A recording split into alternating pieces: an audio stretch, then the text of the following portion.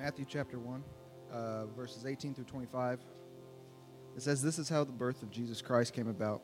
His mother Mary was pledged to be married to Joseph, but before they came together, she was found to be with child through the Holy Spirit. Because Joseph, her husband, was a righteous man and did not want to expose her to public disgrace, he had in mind to divorce her quietly. But after he had considered this, an angel of the Lord appeared to him in a dream and said, 'Joseph, son of David, do not be afraid to take Mary home as your wife, because what is conceived in her is from the Holy Spirit. She will give birth to a son, and you are to give him the name Jesus, because he will save his people from their sins.' And all of this took place to fulfill what the Lord had said through the prophet. 'The virgin will be with child and will give birth to a son, and they will call him Emmanuel,' which means God with us. When Joseph woke up, he did what the angel of the Lord had commanded him and took Mary home as his wife.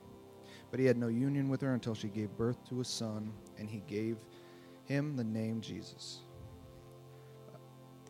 So at this Christmas time, and especially now when we come to our communion time, we think about the sacrifice Jesus made on the cross. We focus on it, and we remember what it means for each one of us. And I find it fascinating that even at Jesus' birth, God's perfect plan was made known. When the angel told Joseph, "Give your son the name Jesus, because he will save his people from their sins." God had a perfect will. And at Christmas time, and when Jesus was born, even then, it very much took a very physical form through Jesus. God's purpose and God's goal has always been to bring his people back to him. And through Jesus is exactly how his perfect will took shape. So even at Christmas time, we remember that God sending Jesus was all about his love for us. His goal to sanctify us, to save us, to wipe clean our sins. And I find it fitting that at Christmas time we celebrate around a tree, because it was through a tree that God made his will take shape. It was through a tree that our sins were paid for. It was on a tree that all was made known. And it's on a tree that we were saved. So at this time when we come to communion and we remember that even when Jesus was born, it was God's will for us to be saved. Like that's a reason to find hope at Christmas. So as we take this time, and there are plates around the room, and we take time to communion, remember that even at Christmas time, God's will through Jesus was that he reconcile us back to him. He wanted to bring us back. He wanted to wipe the slate clean. He wanted to save us because we couldn't do it on our own. We can't do it on our own. So even when Jesus was, even before he was born, God's plan was for us to be saved. So we're going to pray. We'll take the offerings. And pray we remember that Jesus was how God showed his love in a very physical, real way. So let's pray. Heavenly Father, you're so good. God, even though we don't deserve it, even though we cannot earn it, even though there is nothing we could do to ever fix it, you gave us a way to be saved. You sent Jesus to save us from our sins. You sent Jesus to be the sacrifice, to satisfy the punishment. God, it's sad that that's the sacrifice, but Lord, you are so good for sending Jesus to be that for us. Lord, help us to remember that Jesus is a symbol of your love. He is your love in a physical form. Lord, thank you so much for that, and I ask that you remind us of that this Christmas season. Remind us of the hope that is in you through Jesus Christ. Lord, thank you. Lord, I pray as we take these offerings and emblems and we remember the hope we have in Jesus. Lord, I pray we remember that this Christmas season. In your Son's name I pray. Amen. Verse 26, Luke chapter 1, verse 26. You can follow along on YouVersion as well. And as you're getting to Luke chapter 1, verse 26, we are going through a new series called The Characters of Christmas. And the whole theme of this series centers around Luke chapter 2, verse 10, which says, "But the angel said to them, 'Do not be afraid. I bring you good news that will cause great joy for all the people.'" And the question that we are going to be asking over the next couple of weeks is, why was this good news a cause for great joy? What was it about this proclamation, this message of good news? Why was it so great for the people? And last week we started off by talking about Zechariah and Elizabeth. And we know up to this point, people have been eagerly anticipating, eagerly waiting to hear from God. And not just to hear from God, but they were waiting for a Messiah. They were waiting for God to send somebody into this world that would save the people. And we met Zechariah and Elizabeth, and their story was one that it's heartbreaking. They were good people. They were godly people. They did everything that God had asked them to do, followed every command, followed every decree, and yet there was this reputation that followed them because they couldn't have children. And even if they wanted to have children, they were just too old. Well, one day we know Zechariah has a face-to-face confrontation with the angel Gabriel, the messenger angel, and he tells him, guess what? You are going to have a child. And this child is going to be great joy to you, but not just to you. This child is going to be great joy to everybody, because this child that you are going to have is not just going to be an ordinary child. You're going to give him the name John. And the name John is the Lord is gracious, and he is going to be good news, not just for you, but for people, because he is going to make way for the Messiah. He's going to make way for the one who is going to come.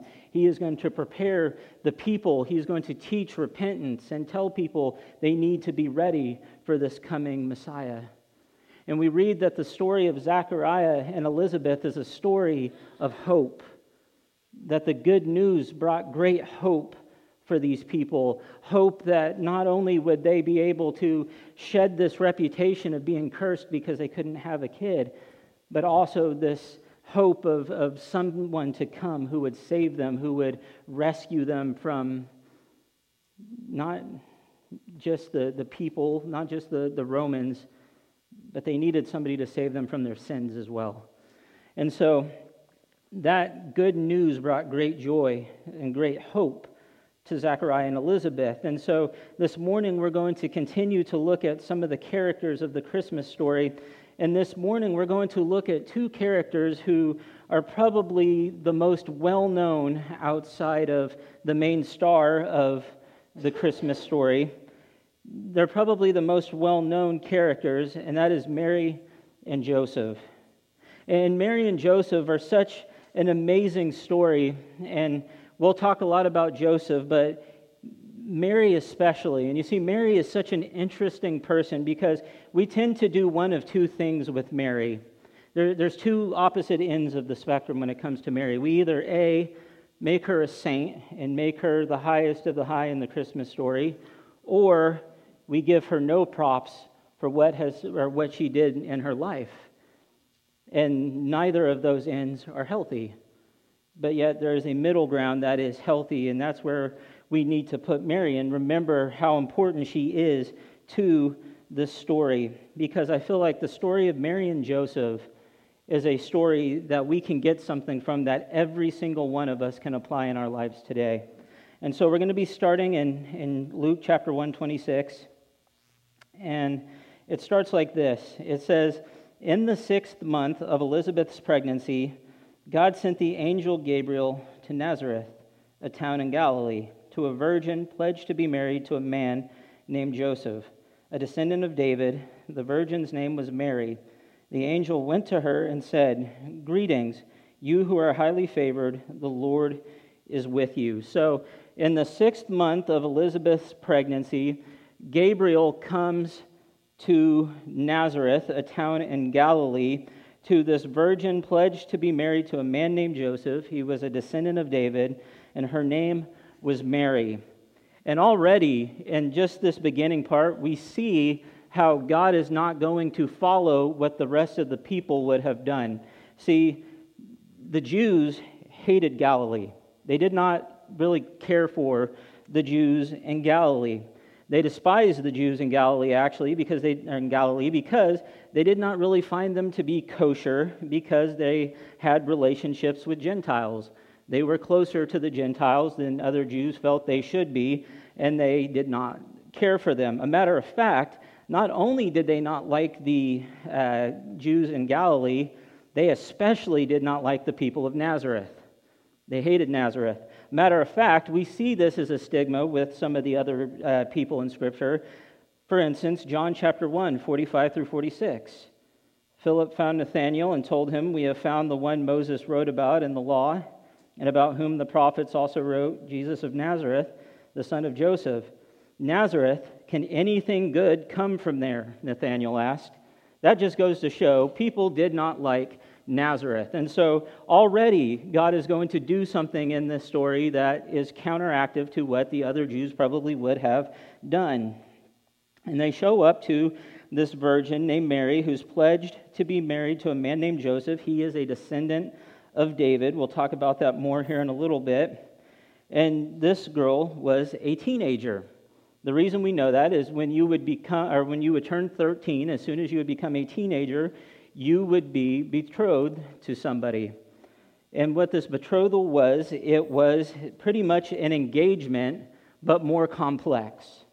It was a more complex engagement. To be betrothed to somebody, you weren't just engaged, you were technically married. The only way to break this was divorce or death. So those were the options. So you were technically married. So how did this work? How did this process work? Because this is pretty fascinating. So couples, I want to share with you, if you were living in Jesus' day in the Middle East, this is what would have happened in your relationship. So think about that as we go through this. So how would this have worked?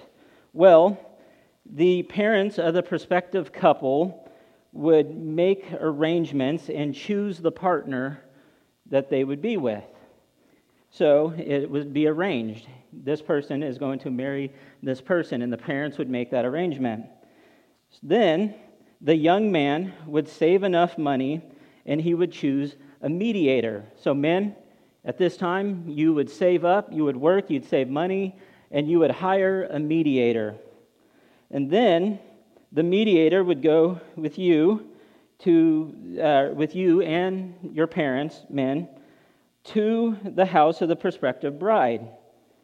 So parents would do this for the bride. When they would get there, they would meet them and they would offer a drink.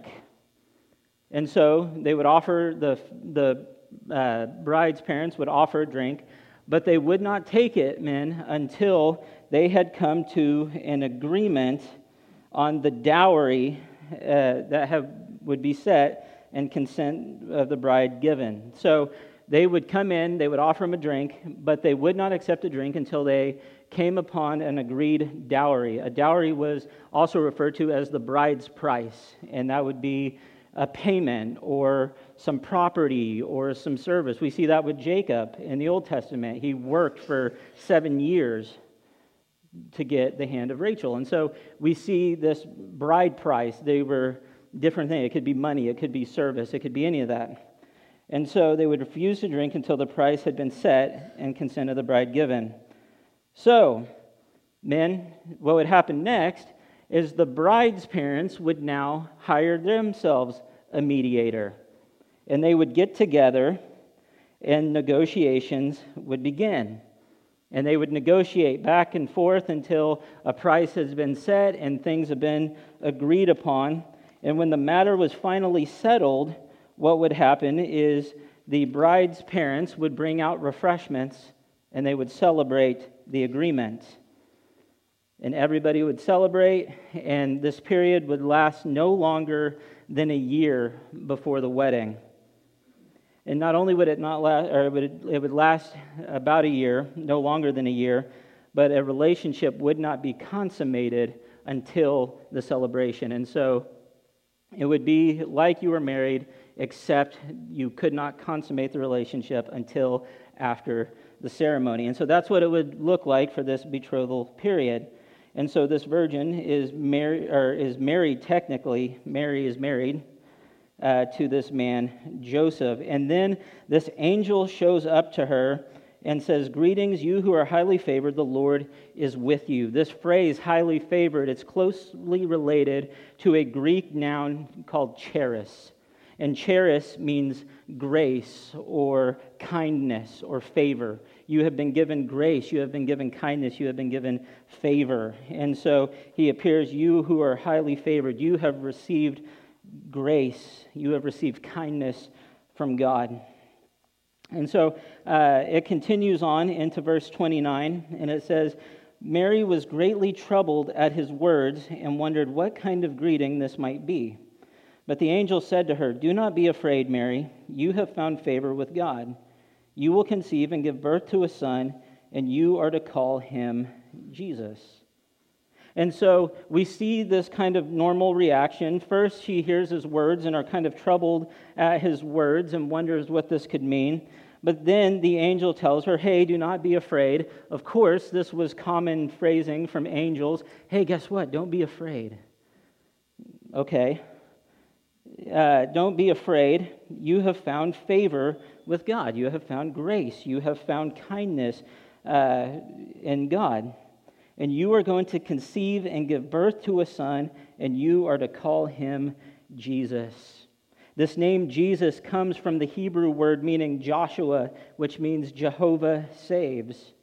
Also, while we're talking about the name of Jesus, I feel like we should clarify this right now. Jesus' last name is not Christ, okay? I just want you to know that his name isn't actually Jesus Christ. Christ is a title. Christ is the Greek equivalent to the Hebrew word Messiah, and they both mean the anointed one. So his full title would be Jehovah Saves. He is the anointed one. That's who Jesus is. And so you are to give him the name Jesus, meaning Jehovah saves. And this is exactly what he was brought into this world to do. He would save his people. As Cody said, he would bring his people back to God. And it says, he will be great and will be called the Son of the Most High. Son of the Most High. Stop there for just a second. This is an important phrase, Son of the Most High. This phrase points to his equality with God. To say that he was the Son of the Most God would call out his equality to God. You see, in Semitic thought, a son was seen as a carbon copy of his father. And the phrase son of was often used to refer as one who possessed his father's qualities. And so if you were the son of, you would possess the same qualities. You would be like your father. So for me, I would be, son of John, and I would have his qualities. I'd be kind of a carbon copy. In a lot of ways I am. So, but that's what that would mean. You would share those qualities. You would possess that father's qualities. Matter of fact, something that's kind of interesting, this phrase here, Son of the Most High, Jesus is actually only called this one other time in the New Testament, and he's called this by the demonic in Mark 5:7 and Luke 8:28. This is the only time we see that name. But you want to know something that's startling about this whole thing is we ourselves can become sons of the Most High. Have you ever thought about that? We share, this phrase, Son of the Most High, means you share the qualities of, you share the attributes. You are a carbon copy of your Father. And think about this, you are a carbon copy of your Father. Luke chapter 6, verse 35, but love your enemies, do good to them, and lend to them without expecting to get anything back. Then your reward will be great, and you will be children of the Most High, because he is kind to the ungrateful and the wicked. You live like Jesus, you act like Jesus, you do the things that Jesus tells you to do. We are all children of God. You have those characteristics of God in you. You are a carbon copy of the Father. Think about that. When you start to feel down, think about it. You are a carbon copy. You reflect the Most High. That should make us happy. That should make us joyful to think about the fact that we are carbon copies. We are children of the Most High. We have the same qualities of our Father. And then we see here, it says that the Lord will give him the throne of his father David, and he will reign over Jacob's descendants forever. His kingdom will never end. He would be the Son of the Most High, but more than that, he would also inherit the throne of his father David. And we see this prophesied in Scripture. In 2 Samuel 7:16, it says, your house and your kingdom will endure forever before me. Your throne will be established forever. Isaiah 9:7, he will reign on David's throne and over his kingdom, establishing and upholding it with justice and righteousness from that time on and forever. The zeal of the Lord Almighty will accomplish this. And the house of Jacob, this symbolizes the nation of Israel as a whole. Jacob was the father of the 12 patriarchs. He was seen as the father of the entire Jewish nation. And yet this coming Savior, this coming King, he would reign over Jacob's descendants forever. He would be higher than Jacob. What an amazing thing for the angel to tell Mary. Listen, your son is going to be named Jesus, which means Jehovah saves. He is going to be Son of the Most High. He's going to be equal to God. And he is going to rule on the throne of David, and he is going to be over Jacob's descendants forever. And I bet Mary is thinking this whole time, I don't know what to think about all this. Well, it tells us in verse 34 kind of what she's thinking. How will this be, Mary asked the angel, since I am a virgin? The angel answered, the Holy Spirit will come on you, and the power of the Most High will overshadow you. So the Holy One to be born will be called the Son of God. Even Elizabeth, your relative, is going to have a child in her old age, and she who is said to be unable to conceive is in her 6th month, for no word from God will ever fail. You see, this is a very good question that Mary asked here. Very good question. You can't blame her for asking this question. How in the world is this possible? And you know, it's interesting. I was doing some reading this week, and it's funny. There's a lot of people who are kind of curious. Why did Zechariah get so much grief from God, but not Mary?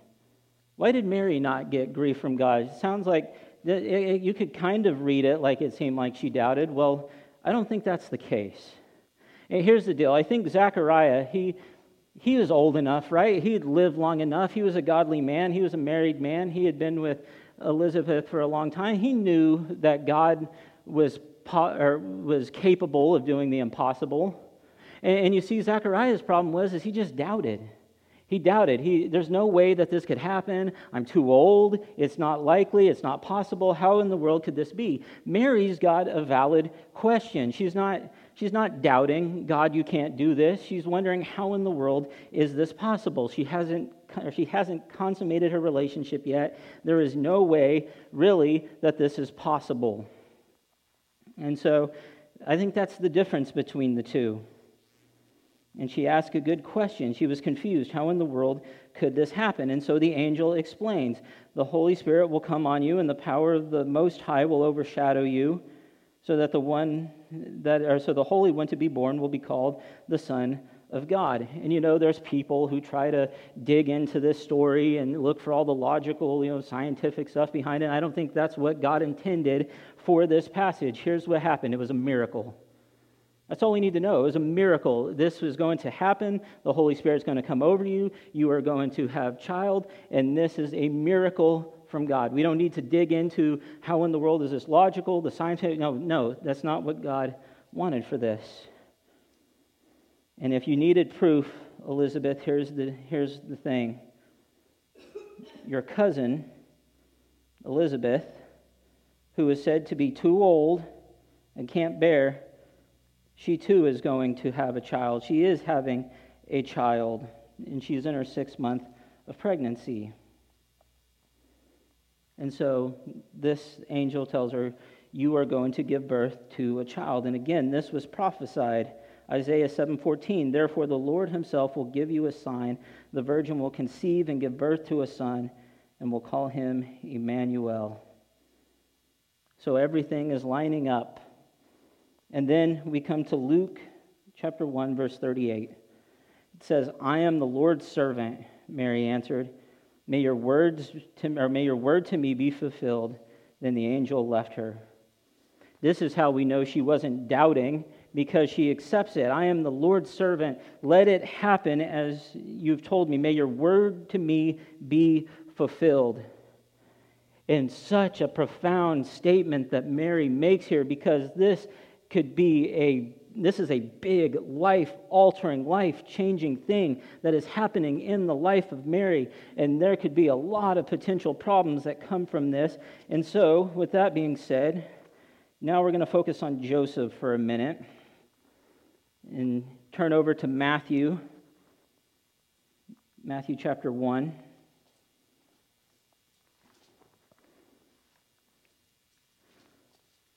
In Matthew chapter 1, verse 18 and following,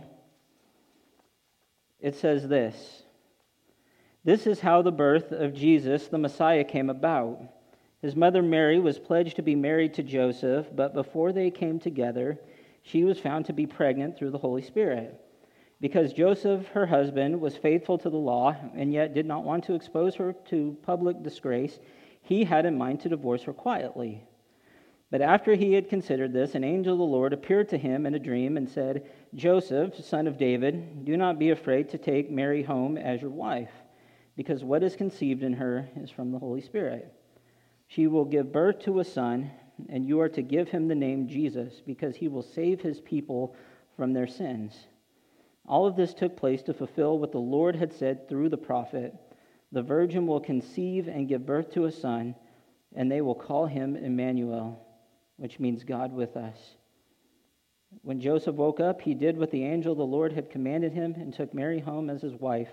But he did not consummate their marriage until she gave birth to a son, and he gave him the name Jesus. And so Joseph sees what is going on, and he has in mind to divorce her quietly. He was a noble man, and in all honesty, he could have had her put to death if he wanted to. Leviticus 20:10 tells us that if a man commits adultery with another man's wife, with the wife his neighbor, but the adulterer and the adulteress are to be put to death. They could have put her to death. He decides to instead divorce her quietly. But after he considers this, the angel of the Lord, probably Gabriel, appears to him in a dream and tells him, do not be afraid to take Mary home as your wife, because what is conceived in her is from the Holy Spirit. You are to name him Jesus, because he will save his people from their sins. And so he does the right thing. He takes her in as his wife. He decides to do what is right. So back to Mary. This was such a profound statement. I am the Lord's servant. May your word to me be fulfilled. Man, she should have lost her husband. Should have. And if it wasn't for the angel Gabriel, she would have. She could have been killed. And yet, look at her response. May your word to me be fulfilled. Which I think is just an amazing thing. A former professor of mine, Mark Moore, in his commentary on the life of Christ, he says this: first, an adulteress was to be stoned. Even if she was not killed, she would almost certainly lose the man she loved. Furthermore, who wants to marry a used woman? In addition, single women in that culture didn't have a lot of job opportunities, and of course, living in a small community, everyone would know what was going on. It would not take the grapevine long to label Mary with the scarlet letter. This precious and pure young thing would shock everyone with her impropriety. All of this stuff could come because of what she said, and yet she said it. She said it. Let it happen. And so here's what I think is the message from Mary this morning. Here's what I think that we could all take from the story of Mary. The good news brings great obedience. The good news brings great obedience. You see, that's what the story of Mary and Joseph is. The story of Mary and Joseph is a story of obedience. Because let's be completely honest here this morning. There was nothing special about Mary and Joseph. Nothing. Nothing special about these two people. A matter of fact, let's reflect on this for a moment. What makes these two people not special? Well, we've already mentioned the fact that she was from Galilee and Nazareth, which people already did not like Galilee, and especially Nazareth, but she was young. She was young. And you might be thinking, what does that have to do with anything? Well, at this time, everything was about seniority. It was all about seniority. And so, for him to come and tell this young girl, a teenager, 13 years old, that you are going to have a child and he is going to be named Jesus, which means Jehovah saves, people probably would have scoffed at this. She's too young. Truth is, whether you want to admit it or not, I think sometimes today there's a stigma about young people. They're foolish, they're naive, they don't have enough life experience, they don't know any better. That was especially the case then. They were young. Then, not only were they young, they were poor. They were poor. There's an instance in the story of Jesus when he's brought to the temple, when they present him at the temple, and we see that when they present him at the temple, they offer 2 turtle doves. And this is important because 2 turtle doves was what you would offer if you couldn't afford a lamb. And this comes to us from Leviticus 12, 7 through 8, and it says, "These are regulations for the woman who gives birth to a boy or a girl. But if she cannot afford a lamb, she is to bring 2 doves or 2 young pigeons, one for a burnt offering and the other for a sin offering. In this way, the priest will make atonement for her, and she will be clean." Lamb was the highest of high, and if you couldn't afford that, you could afford 2 turtle doves. Those were the cheapest thing. That way, they were good enough for you to offer as a sin offering and as a burnt offering. So they were poor. They were poor. They were young. They were poor. They weren't king or queens. They weren't the most educated, probably. They weren't the most well-liked. There's not really a lot of things special about them. There was other girls. There was other, God could have worked it out any other way to where it could have been anybody else. These people just weren't that special, and yet they have something that stands out, their obedience. It was their obedience that stands out in the story. She is obedient. Let it happen as you have said. May the word be fulfilled that you have said. Hers is a story, his is a story of obedience. She didn't have to say yes. She could have said, "Please, God, let any other way, any other person, please let this be somebody else." Joseph could have said, "No, thank you. She probably cheated on me. I'm good. I'm going to divorce her and let it be done with."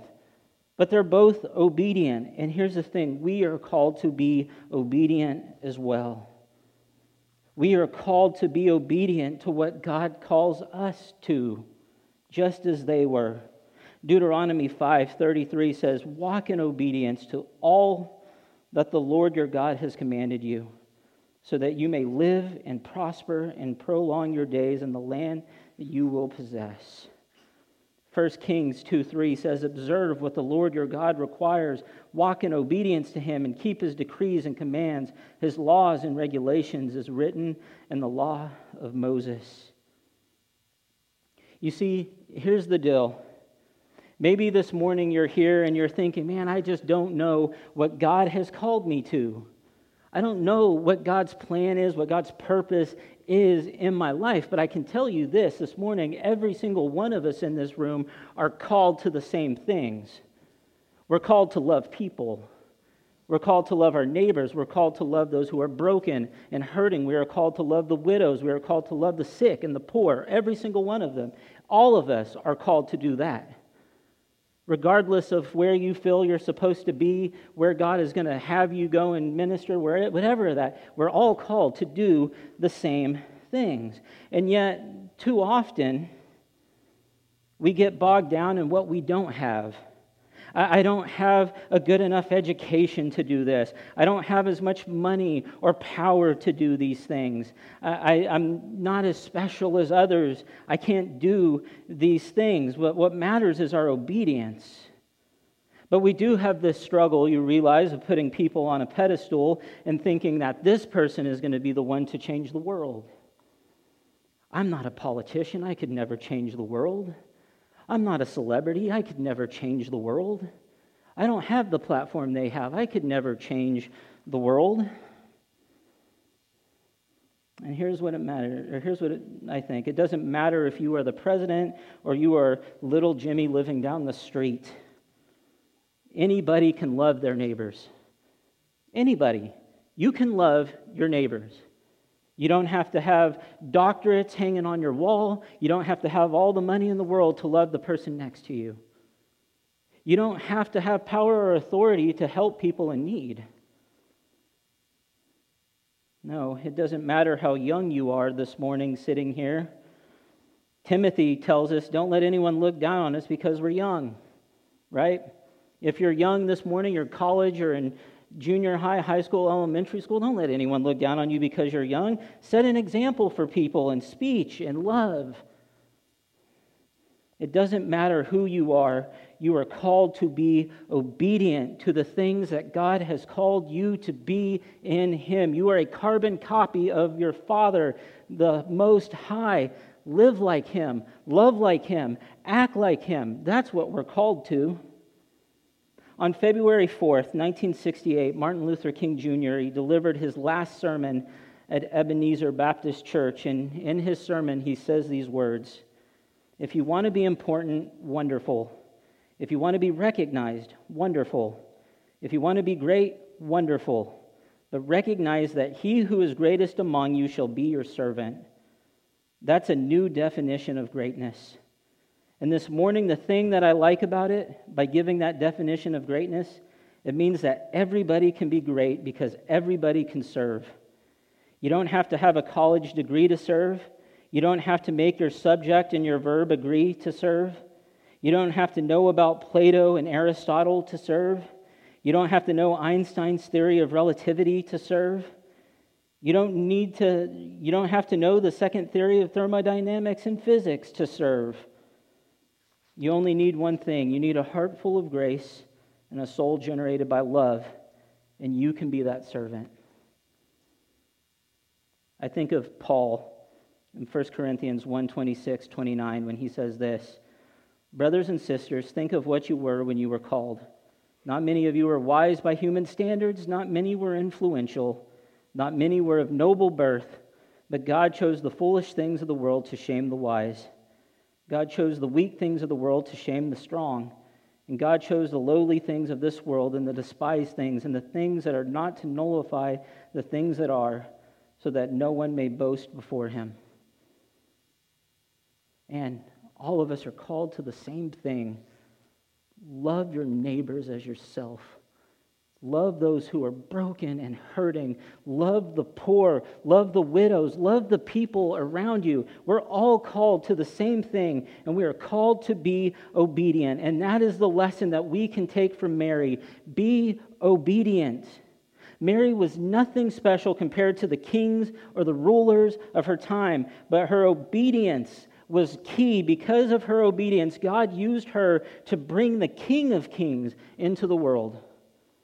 She might not have been as special as the king and the queens, but because of her, she brought in the King of Kings. And because of that, our lives have been changed forever. God flipped the whole system upside down. And so here's the question for you. How are you participating in this part of the Christmas story? I'm going to ask the worship team to come up, and as they do, we are in the holiday season. Christmas time is coming near, and everybody's celebrating, but yet we know that there are people around us as we're celebrating the holidays. There are people around us who are far from that. They're not celebrating, they're not rejoicing because so many things are happening in their lives right now. They're hurting. They're wondering, how in the world is this good news of great joy? And so the question is, how are you being obedient this Christmas season? How are you loving on your neighbors as yourself? How are you loving those who are hurting and crying out for help? How are you being a witness? How are you being obedient to those people that you know need to see Jesus?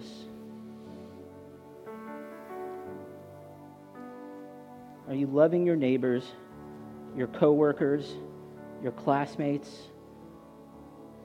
Are you serving in any ways that you possibly can? Don't sit here and wait for God to say, hey, I'm going to send you all the way over here. While you're waiting to figure out what God has called you to do the things that God has called all of us to do. Love those people around you. Be the carbon copy of the Most High, so that when people see you, they see Jesus and how you live and how you act. And maybe this morning, you haven't looked very much like Jesus. I think we are all guilty of that from time to time. I think we're all guilty of sometimes not looking very much like our Father. And if that's you this morning, maybe what you need to do is spend some time just reconnecting with the Father, spending time in prayer. And if that's the case, man, do so. Where you're sitting, if you want to come up here and pray, you can. I'd love to pray with you. Or maybe this morning it's hard to be a carbon copy of the Father when you've never accepted the Father in your life, and maybe you need to make that decision as well. And if that's the case, I'd love to talk with you. The elders would love to talk with you. Cody would love to talk with you. But man, we have an important part to play in the story of Christmas this year. We can be a reflection of our Father in the lives of people, and all we have to do is be obedient. That's all it requires. You don't have to be the smartest person in the room. You don't have to know all of these things. You don't have to have power. You don't have to have money. You don't have to have any of that to just love on people. And so how can we love on people this Christmas season? This morning, if you have a decision to make, I pray that you would do so as we stand and we sing.